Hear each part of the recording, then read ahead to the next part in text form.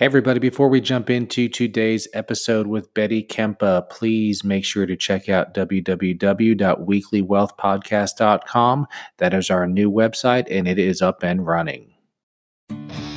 This is the Weekly Wealth Podcast with certified financial planner David Chuddick, where we discuss the wealth-building mindsets and tactics that can help you to build and maintain wealth for you, your family, and your business.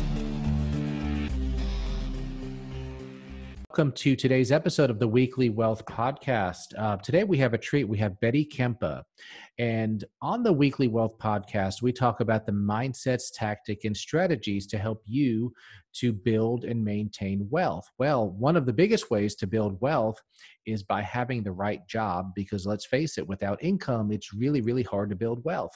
So we're going to talk to Coach Betty a little bit about finding really the job that's right for you. But before we jump into that, so hey, Betty, tell us a little bit about you personally, and also tell us about your career and how you got started and how long you've been in the career coach world. So take it away. I love it. Well, thank you so much for having me, David. I'm excited to be here. And, finances, it's such a relevant topic when it comes to people thinking about what they want to do next in their career. So really excited to be here. So I am an executive career change coach, and specifically I help mid to senior level corporate women transition out of unfulfilling jobs and into careers they love. From kind of a personal level, I guess, a little bit about my background. I also was stuck in an unfulfilling corporate career for over a decade. I was in corporate communications, and I went through the same journey of self-discovery that I now walk my clients through to try to help them get clarity on what kind of career would bring them fulfillment and joy. So at this point, I have over 1,000 hours of career coaching under my belt. I've coached senior corporate executives from companies including Google and PayPal, Workday, Sephora, numerous Fortune 500s. Now, something different, I would say, about my coaching style, because there's a lot of career coaches out there. We all have our own style, is that I am trained in coaching both mindset and inner blocks, and also very tactical career transition strategies. So what I would say is I'm trained on the inner, the mind blocks people have around making a career switch, and also the external tactical career transition strategies. And that's really how I developed my 5-step career bliss coaching process. On a personal level, I have lived all over the country. So I have lived in Chicago and Connecticut. I was in Green Bay, Wisconsin growing up, Florida, Los Angeles, San Francisco, and now I'm in Denver. So I've been all over the place, and that's a little bit about me. Yeah, so it sounds like you've been all around the country. Yeah. So when you talk about unfulfilling, now I think in the corporate executive level, everybody's probably making a pretty good salary. So it's probably, is it money related typically, or is it lifestyle related? What do people find unfulfilling at that level of jobs? Yeah, that's a really good question. So here's what I find. What I find is they feel unfulfilled in the sense that it's either a toxic work environment, or they're not passionate about what they do. What I always say is, if you on a Monday aren't flinging off the sheets because you can't wait to get started working, you're in the wrong career. So that's when I say unfulfilling. But is that just kind of career coach hoopla? Because is anybody really excited? Or I've always kind of thought in a lot of ways that working is work. I mean, how excited can you be to go to work every day? Yeah, that's a good question. So, and I will tell you from my own personal experience, I think that's a limiting belief that a lot of people cling to that keeps them staying stuck in a job that makes them unhappy, right? So when I was in my corporate communications career, I was making a ton of money, well over 6 figures, but it wasn't enough. I felt dread. I felt angst, even getting up and going to work. It was not my right fit. And now that I am in a career that I love, I can truly say that I mean, I cannot wait to start working because I love what I do so much, every single day. And I think that's one of the limiting beliefs that I help my clients get over is, they think there has to be a trade-off. I can either do something I love and then I don't make enough money, or I can just suck it up and go to work and make the money that I want to make. And what I'm here to say is you can truly do both.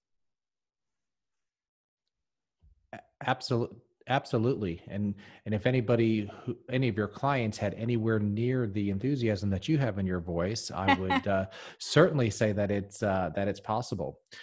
So you help successful women transition out of unfulfilling jobs and into careers that they love. What keeps them staying in unfulfilling jobs in the first place? Because I think, I think we've all been in unfulfilling jobs, and there probably is that belief that, what, it's just work and it's supposed to suck, and it's Yeah. just the way life is. So talk to us about that. Yeah, absolutely. So I'd love to just peel back the layers a little bit more on the limiting belief. Because again, that is what I see. That's why I see women for years and years and years staying stuck in a career that makes them miserable, is they have a belief that it's impossible to have a career you love and make a high salary. And they convince themselves it has to be this trade-off. And when I say limiting belief, the definition of a limiting belief is something you accept about life, about your career, about your world that limits you in some way. So a limiting belief is going to keep somebody safe and small, and it's going to hold them back from taking chances. It's going to keep them blind to opportunities in their path, right? They're not even seeing those opportunities because they're just latching to the belief like, oh, yep, job's got to suck, got to make the money, whatever it takes, right? So in this case, this is the limiting belief that keeps people staying stuck. Now, I went through this too, right? So when I was at a big name company, I was a senior corporate communications manager. And when I decided, I didn't want to be miserable anymore and I wanted to leave the corporate world and become a career coach, I remember I Googled, how much does a career coach make? And Google told me that it was $40,000. And I almost lost it because in my current role, I was making well over 3 times that amount, right? So that was my crossroads. That's where I could have either accepted the $40,000 idea, and I could have made that limiting belief my new reality. Like, oh, if I want to do something I love, this is it. That's how much I can make. Or I could have decided I'm going to blow that out of the water, right? So I chose the latter, and I was able to pull in over 6 figures in my first full year in business. Wow. And that, I would assume that was just an increase in client acquisition and providing value so that, your fees can be where they need to be to get you to that income level. Yeah, I mean, there was so much that went into making that a reality. But I think, here's the cool thing about stepping into a career that you love. When you love what you do, the passion drives you to want to do more, be better, right? I dove into learning about my field, learning about how to build a business. I showed up consistently, right? I found when I thought back to my corporate job, I'm like, man, where was all that enthusiasm in that other job? It's because I didn't feel the passion for it. But once you find something that you love, it's a pleasure to show up each day and do the work that you need to do to create, a massively successful business. Yeah. Yeah. I've always felt sorry for people who appear to grossly dislike what they do for a living, because we spend so much time of our lives working. And, if you don't enjoy what you do, and yeah, we all have to bring in a paycheck, but ultimately so much of our lives are spent at work. So enjoying and having passion is really, really a great thing. Now, inherently, do you feel like what makes a career unfulfilling for a woman is different than what maybe your average male would say why his career might be unfulfilling? Yeah, that's a really good question. Here's what I would say. I work with women just because that happens to be my niche and who I market to. And I am a woman, right? So I've been there, done that. But I still have guys that'll reach out to me that need my help. And so what I would say is, I don't necessarily see a difference between what makes it fulfilling for a man versus a woman. I would just say that it is so personal and different for everybody, right? And there's a lot of factors that go into what brings fulfillment in a career. So it could be your values, it could be your personality type, it could be the job functions that you enjoy doing. Salary requirements, that goes into it too. So there's a long list of things. But what's interesting is you mentioned salary last. So how is salary probably not the most important, or is it? Good question. Well, if you think about my niche of who I'm working with, I am working with women that are already far surpast the six-figure mark, right? So yes, salary is important to all of them. They're highly successful. But the thing about the clients that I'm working with is it's not enough. They need more than that. Right, right, right. I actually have a client, and she is part of the financial planning process that we're looking at. Is she's looking for a different career, and my question to her, because we were looking at budgeting and everything, is if you found, the ideal job and it paid half of what you're making now, would you be okay? She's like, I'd take it in a second. So for Great question. her, the money, obviously we all want money, but her job apparently is just very unfulfilling. So if it meant taking a lot less money, she'd be fine with that as well. And because I do think that money and is a lot of times employers think, well, I'll just pay more and I'll get more productivity and better results. And I don't think that's the case. I think that there's so much more into it. And even now with the new work at home programs, a lot of people I think would choose to work at home as a benefit for the same money Yes. or even a little less money if you could have a little freedom. So Absolutely. Yeah, there are so many factors. And, I use something called a dream career scorecard with my clients where we add up what are all the factors that makes a fulfilling job for you, because it's so highly personal. And to your point, yeah, flexibility, that comes up a lot. What strengths do you have that you want to step into? It's highly personal. And that's what I usually do to cross-reference. Okay, out of all the careers you're considering, which career stacks up the highest with all of your career non-negotiables, whatever that may be. And yeah, salary's in there, but along with a lot of other things. absolutely. Absolutely. So in your blog, you talk about how women can use a bridge job to lengthen their financial runway when trying to go after their dream role. So firstly, what is a bridge job, and how does one go about doing that? Yeah. So, the bridge job is what I would call, it's a temporary position that gives you the breathing room to make a career change. And by breathing room, I mean the gift of time, energy, sanity, and a financial buffer, right? So this is about strategically positioning yourself to achieve your dream role. So if you think about a bridge job, it mitigates the perceived financial risk of going after the dream role. It's a way to feel empowered, and it's a confidence booster. It allows you to explore what's possible when you have that safety net, right? So for me, I took a bridge job. When I decided I'm leaving corporate America, I didn't just jump out and start building a business. I took a 9-month corporate communications job, not a lot of stress. I got to leave at 4:30 every day, and that allowed me to chip away at building my business until I felt I had the financial safety net I needed to make the leap. Well, that's really interesting because as a business owner, uh, I'm sure you're doing well, but as a business owner, you could also do either zero or negative income.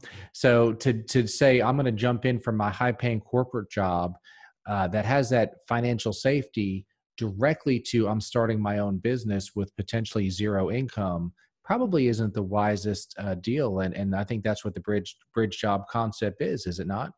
Absolutely. Yeah. I mean, you listen, I like security. I like money. I love money. So I would never tell somebody to jump straight out of their, 6-figure job into, oh, let me start from square one with my business. So there is a very step-by-step strategy. And I often advise my clients to, work with their financial advisor and figure out, what do I have to work with here? So that the bridge job is really there to buffer you so that it's not just a shock to your system jumping into that dream role. Absolutely. And you mentioned the word buffer. We have a term in the financial advising world of buffer assets. And there are some assets, like let's say your 401k that you had at your corporate job. Well, that's really hard to get to without penalties and major taxes when you leave your corporate job to start your business. So if I were working with someone and we were talking about their career, and if part of our discussion was that they would love to have a different job, well, we would work to have some assets or build a pool of assets that would be some buffer assets to when they do leave, if things don't go as well as they wanted it to, or if in starting a business they needed access to cash, they would have that outside of their retirement plans.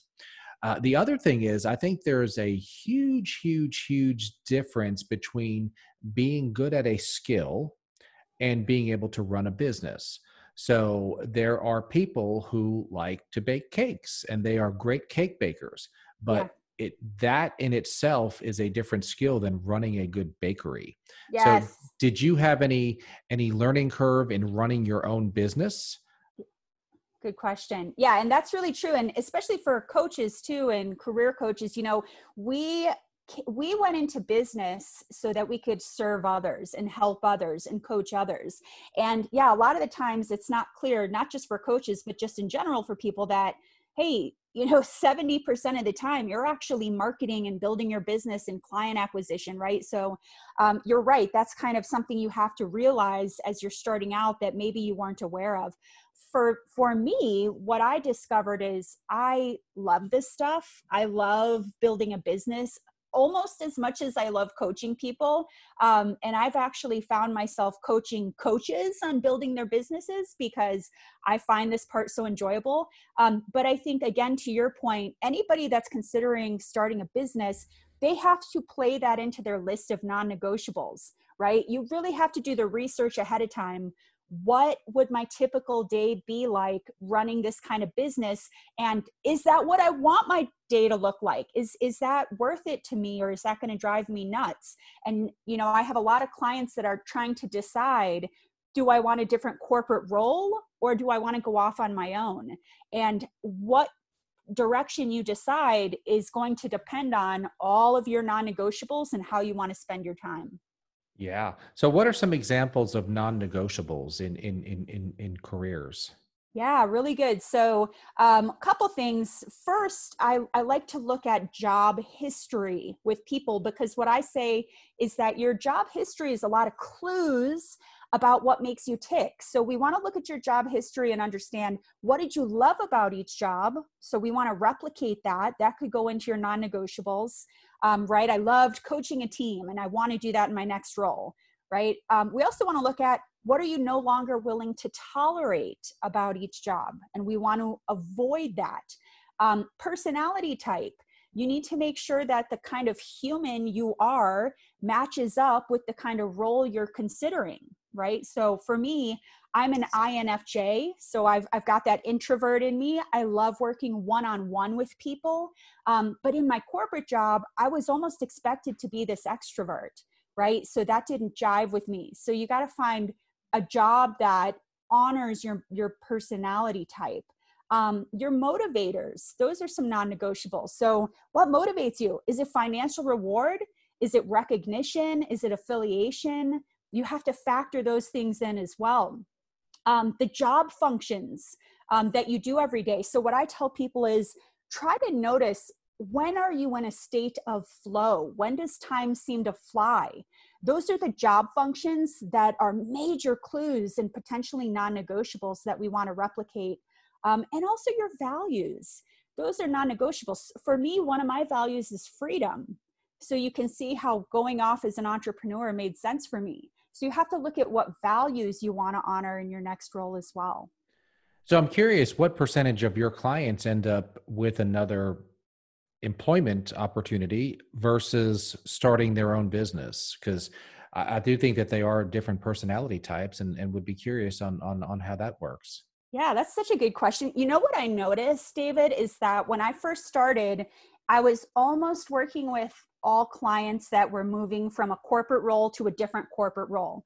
And oftentimes they were quite different. They were doing quite a career shift. As time went on and the longer I was in business, what I started to notice is I was attracting corporate women who wanted to leave the corporate world and become coaches. So now I'm seeing that percentage increase, maybe like a 50-50 spread at this point, just because that happens to be the kind of client I'm attracting now. Wow. Wow. It'd be interesting over time also to see the success rate of, how someone who worked in a corporate role is able to transition and run their own show. Because there are a lot of differences, but I guess driven people who are passionate can always make it work if they have that why factor. Yeah, and to your point too, David, I mean, it's all that prep work behind the scenes. It's if you just hop into your own business, that is risky. But if Mhm. you spend a lot of time examining what will I have to do in that role, and am I willing to do that? Would I Absolutely. enjoy it? And if you do that, you've mitigated a lot of the risk. So when you worked for your big corporate job and your computer blew up, you put in a PO somewhere and Yeah. the money to buy a new computer just appeared and you got a new computer. Yes. Well, when you own your own show and you need a new computer, there has to be money to buy a new computer, and sometimes it's not there. So but when you know that's going to be the situation because you've done your due diligence and you have those emergency funds and you've done your budgeting, you can be prepared for those kind of things for sure. Yeah, and So. to your point too, being a business owner, I mean, you have got to be on point with your money. You got to be smart with your money, working with a financial advisor, all those things, so that because you are the master of your own domain now. Mhm. So it isn't just order a computer. Yeah. Absolutely. So you have a 5-step career bliss coaching process, and you stress the importance of women negotiating their worth when going after a new role. So how do I mean, what can you do to negotiate, a salary or benefits package when you are looking for a new role? Yeah, absolutely. You know what's interesting too? I read a statistic that in 2018, 68% of men negotiated their salaries and 45% of women negotiated their salaries. I just found that really interesting. But it's something I have to be aware of working with mostly women, is that, there's a lot of hesitation there. But essentially what I tell people is that you before you go into the negotiation, the key is to do the research, do the prep work before that offer even comes to you. Because I think where people scramble is they get the offer, they're excited, and they just want to accept.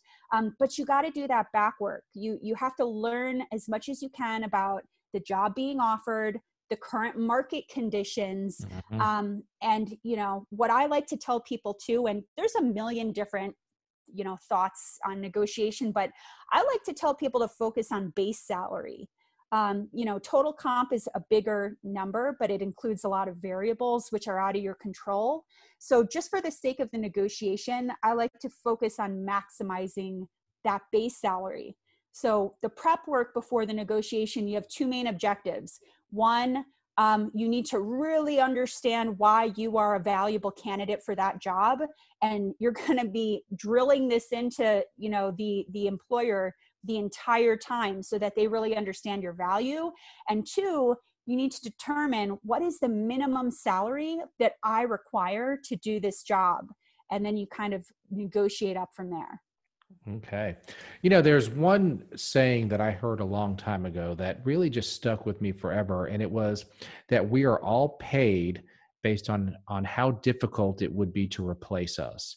So I think Ooh. I don't have 80,000 people buying several $100 tickets to watch me work every day, which is why I don't make $25 million a year. Now, are athletes and rock stars, are they more valuable to the world? I don't know, maybe not, but they certainly are more valuable to the market. So I think having your talking points on why you are more valuable to the market and why you demand or command that salary would be very important, as opposed to, well, I have 20 years experience. Well, Yes. will your 20 years of experience help my company to make more profit so we can afford you? And if the answer is no, or if the answer is, if there's not a well thought out answer on how you could, then, just the fact you have the experience doesn't necessarily mean that you deserve, or could receive that salary. So, Absolutely. And to your point, David, it's about pain points. Every company is hiring based on a pain point that they're experiencing. So as the, job seeker that wants to negotiate a high salary, you need to uncover what is that pain point? Because if you can uncover that and then convince them, not, I have 20 years experience, but hey, I solved a similar pain point in my past. Here's how I solved it. Here's the quantifiable result that came out of me solving that pain point. Then you have some room to negotiate. right, right. No, absolutely. Absolutely, for sure. So, I would also think, when you're at a mid-level and senior level corporate position, I would almost, as a hirer, I would look at it negatively if someone did not uh, counter on a job offer, right? I mean, if you can't negotiate a little bit higher salary, how could you maybe negotiate lower costs with vendors, or even negotiate with your subordinates to do better jobs? So would it not make you a more valuable potential executive if you do at least attempt to? Because you said 45% of women negotiate. That seems like a very low number. Correct. Yeah, it is very low. And, that could be a whole nother podcast. Why is it that way? Why is it 68% of men? And it's just the way you thought about it too. It's, hey, they're going to value me more if I showcase that I value myself. And it's very interesting phenomenon. I don't have really a magical answer why it's only 45% of women, but I do know my job as a coach is to show women that, hey, exactly what you said. It's expected that you're about to negotiate because you value what you're bringing to the table here. And if you go into it with that mindset, it's not as scary or uncomfortable. Absolutely. So, Betty, I'll definitely include it in the show notes, your 5 steps to transitioning from an unfulfilling career to the career that you will love. How else can anybody out there find you, either um, your website, or do you have any other publications that you put out? Yeah, so definitely check out bettykempa.com, BETTYKEMPA.com. I am also on LinkedIn. So I'm on LinkedIn, and I'll give you the link for that. And it's just flipped with my last name, Kempa Betty, on LinkedIn. And I encourage anybody that's listening to download. I've created a free 4-part video training series on how to take these steps to transition into a career that you love. Awesome. Awesome. Well, I enjoyed having you on. I know this was geared towards senior level corporate women, but I think the principles that you're speaking of apply to anybody at any level of job. And I do think that we spend so much of our lives working that we need to be in a fulfilling position. And also, the basic formula for financial planning is, if you think about it, your expenses must be less than your income, and that becomes a much easier formula when your income is higher. Yeah. So when you see all these athletes and the rock stars that go bankrupt, well, they didn't follow the same formula that somebody who works at a minimum wage job doesn't follow. The only difference is they have more fun on the way down, because on the way to bankruptcy they had 4 Lamborghinis, Yeah. but they still didn't follow. But in all seriousness, more income just creates more margin, which makes that simple formula work much better. And of course, your employment or what business you own is the major piece of income that you'll ever bring in. So I certainly appreciate what you're doing and what you're doing for the world. So, any parting thoughts for our audience? No, I just, it was great, being on your podcast, David. And, I would just say to anybody considering a career change, don't let the thought that I can't make enough money hold you back from making the change. Be strategic about it. get in. I always say build a career change board of directors. They should be working with a financial planner who can help them build a strategy. They should be working with a career coach who can help them figure out their bridge job. There's a way to make all these things work in your favor if you're strategic and you build a team. Well, let's actually jump into one other. We're having this conversation kind of at the tail end when the world is starting to open back up from COVID-19, and we don't know what's happening in the future, but most of the country is at least beginning to open up. That creates some challenges, does it not, right now for job changes with everything that's gone on with closures and layoffs? And has this made your life difficult? Have you been able to provide more value, or how's the last couple months been for you? Oh yeah, good question. Huh. So, I mean, for me, I'm still providing the same value, that I think I had in the past. It's just more, people need more of it because of all the layoffs. And what I would say to job seekers that have been laid off, I just did a webinar on what to do after you get laid off with everything going on. And I know some people think, oh, well, there's hiring freezes, and so I can't do anything. My hands are tied. And I would tell job seekers the opposite of that, because 80% of jobs are landed through networking, not applying online. And networking takes time.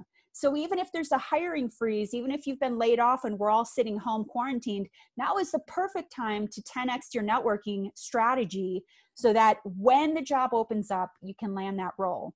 So if anything, the service I've been providing people has been a focus on virtual networking and virtual interviewing.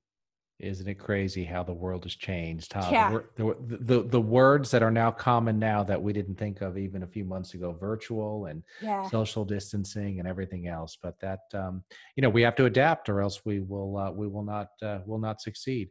So, well, I will put your contact information in our show notes. I'll put the 5-step process link in the show notes. And hey, I really enjoyed having you on. I think this was a fascinating topic, and we look forward to having you on again sometime. Thanks so much, David. Enjoyed it. Thank you.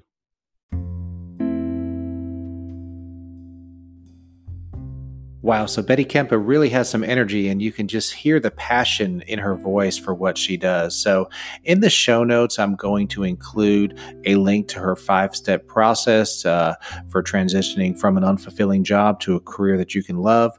Now, Betty works a lot with senior level female executives, but I think anybody can benefit from that report, and you can visit her at bettykempa.com.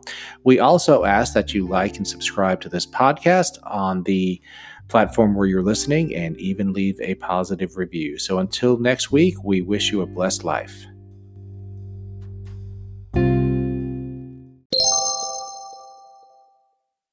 The information contained herein, including but not limited to research, market valuations, calculations, estimates, and other material obtained from Parallel Financial and other sources, are believed to be reliable. However, Parallel Financial does not warrant its accuracy or completeness. The materials are provided for informational purposes only. It should not be used or construed as an offer to sell or a solicitation of an offer to buy any security. Past performance is not indicative of future results.